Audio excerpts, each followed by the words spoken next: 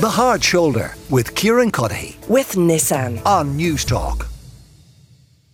This is The Hard Shoulder. Kieran Cuddihy with you until 7 o'clock this evening. Stoneybatter has once again made it into the Time Out list of the coolest places to live in the world. Why, of course, say my guest in studio, Martin Quigley is the bass player with the Dublin Ukulele Collective. Quinn is manager of Lilliput Stores, and Anthony Farrell is the publisher at Lilliput Press. You're all very welcome, folks. Martin, you're the most recent blow-in. They probably still call you a blow-in to Stoneybatter. They certainly do. So why do you suspect it's made this list? What's so cool about Stoneybatter? What's so cool? Well, I suppose there's lots of, to use that word, cool places in the village. But I mean, and look, it's almost kind of a cliche to say, but certainly our experience, my wife and I, when we moved to the area, and even before when we were thinking about where to move to, was to try to find somewhere where there was that bit of a sense of community, or where there was a bit of a sense of place. We certainly had lived in Dublin city centre for 8 or 9 years beforehand, and lived in an apartment building, and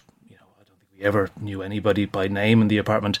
And then fast forward a couple of years, and in Stoneybatter, it's a very different experience. We know our neighbours. We know that when you go to the shops, you know people by name, and it's just there is that kind of small town or village feel. And you're still right on the doorstep of the city centre. So. Yeah, that's probably what's slightly unique about it, is that you are so close to the city while still managing to do that. Yeah. So, Kate, how long have you been in Stoneybatter? I think I've been in Stoneybatter for 10 years now. Okay. Yeah. And why did you move there in the first place? I moved there because I was working in Lilliput Stores while I was in college. I got a job there, and then a room came up, and then they couldn't get rid of me then. I was stuck into it because it's such a gorgeous community, like you were saying, Martin. It is really lovely. You go outside your front door and everyone says hello to you, and you just feel like you're a part of something important as well. Do you know? It's really, really, it's a lovely, lovely vibe there. And like a good place for families as well? Yeah. I have a little family there, and it's lovely.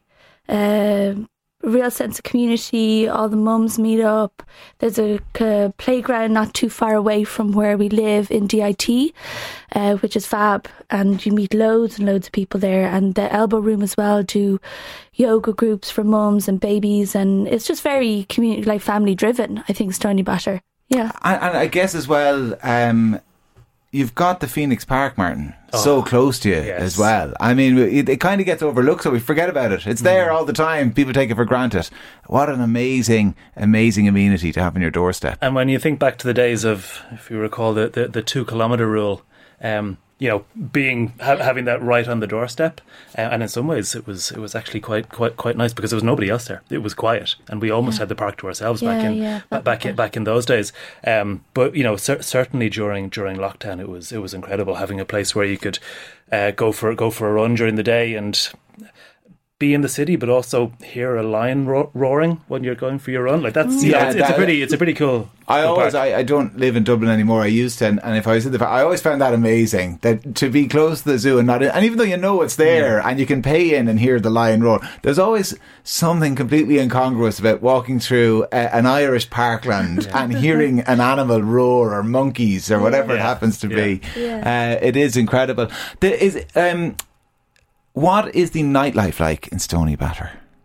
It's great. Yeah, we have brilliant pubs. Anto down in Walsh's with his team are great. They're like the heart of their community. I think Anto delivering pints of Guinness during lockdown was one of the things that got us all through. Really.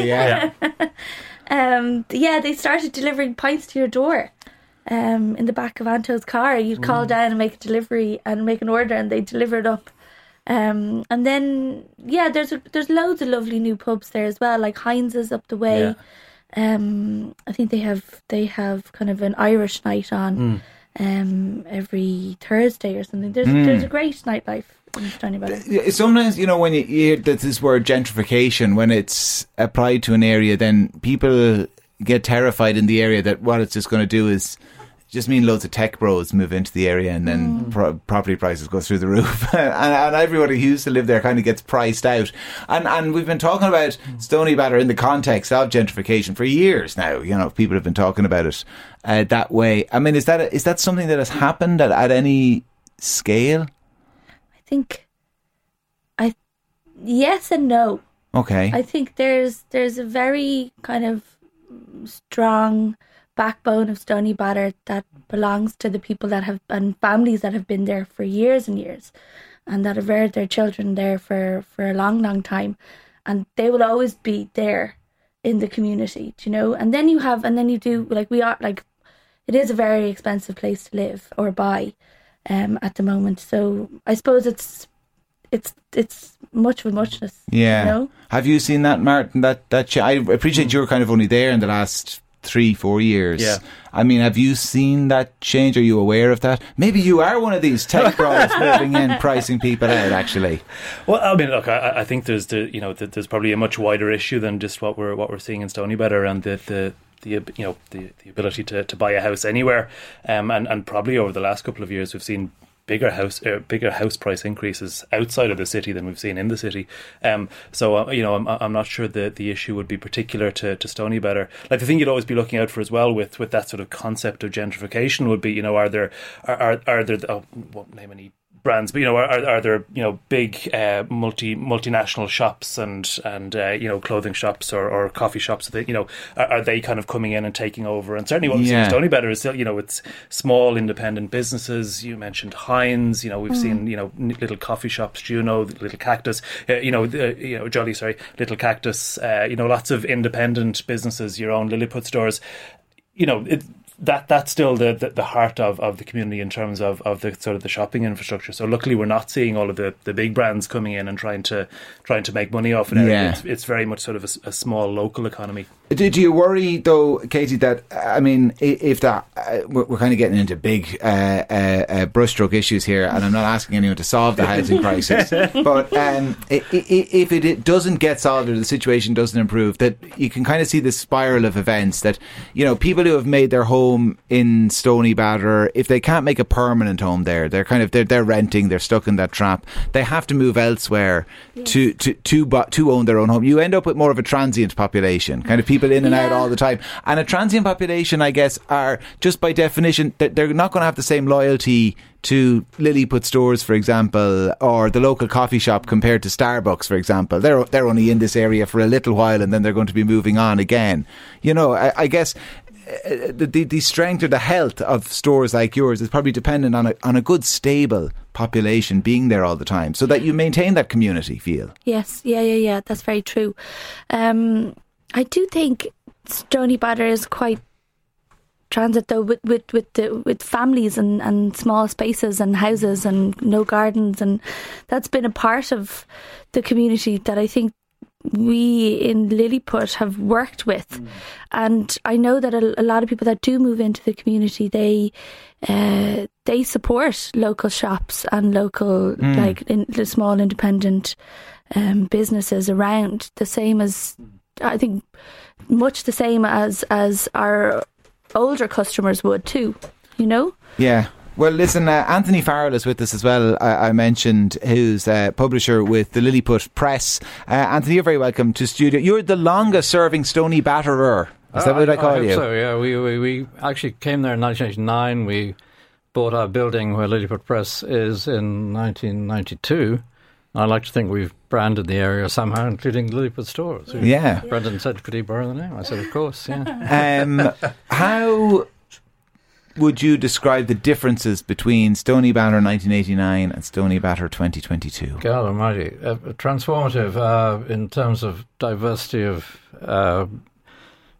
gender, class, age, everything. I mean, it's now a very youthful community. It's when we came there, it was very much a very traditional working class community. We still have the horses stables, and we have Arbor Hill Cemetery, the birth of a nation, and the great lung of Phoenix Park, which I think makes it a very attractive place. We don't need gardens in the houses. We have the biggest garden in Europe on our doorstep. But it's transformed utterly, as they say. not least in house prices. Yes. Which, and there has been the injection of youth through the Technical College in Grange Gorman. I mean, I suppose that's the most vital new element. Because I get, look, it's kind of an area that people would associate it with, vitality for the last few years, and an up and coming area. But that's an extra injection of vitality, isn't it? All of those students. Yeah. And I like to think we, as at Lilliput, we've published 700-800 books in 38 years, and we provide for the life of the mind, whereas the life of the body is very well catered for in the cafes and restaurants, which are burgeoning. And what do you think of the word gentrification? Well, I guess post-gentrification is the correct term at this stage, and I think it's. I don't really like it. It's a kind of English class idea, but. Irish gentlemen, we're all gentle people. Yeah. So, I mean, because I was asking the lads as well about the fears they have, or they might have, or some have, that, that neighbourhoods get kind of taken over a little bit by, I don't want to say by kind of blow-ins, because people are perfectly entitled to identify a nice, lovely area to live and then to want to live there. You know what I mean? But that it becomes kind of trendy or faddish almost. And then you get a kind of a transitory population that push prices up even more. Yeah, I mean, I think it's a perfect graft of the traditional and the new on the traditional, which certainly applies to the old families, some of whom are still there. The housing stock is pretty static, which is except for the new apartment buildings for students, I suppose. But it's I think it's very vibrant and to be welcomed. Well, I don't think many people are excluded, except by rental. Yeah. Well, I don't think we're going to solve the housing crisis, are we? Between now and the 40 seconds left we have before the producer tells we have to take an ad break. Anyway, you're all proud Stoneybatterans, batterers, batterons. I don't know what you are, but you're all proud and happy to live there. No one's leaving anytime yet, no? No. We're embedded. Embedded in the community. That's nice to hear. And I like, Martin, what you started with, like, it's the community and it's the village feel or the town feel, whatever it happens to be, but so close to the city centre. So thanks for coming in. Martin Quigley is with the Dublin Ukulele Collective. Anthony Farrell is a publisher with Lilliput Press, and Katie Quinn is manager of Lilliput Stores. Ye Vagabonds, Gerald Barry, we have a huge musical tradition. Yes, there you have. Yeah, there we go. Well done, Martin. Listen, thank you all very much, like I say, for coming to the studio. Lots still to come on The Hard Shoulder. Don't go anywhere. The Hard Shoulder with Kieran Cuddihy. With Nissan. Weekdays from 4 on News Talk.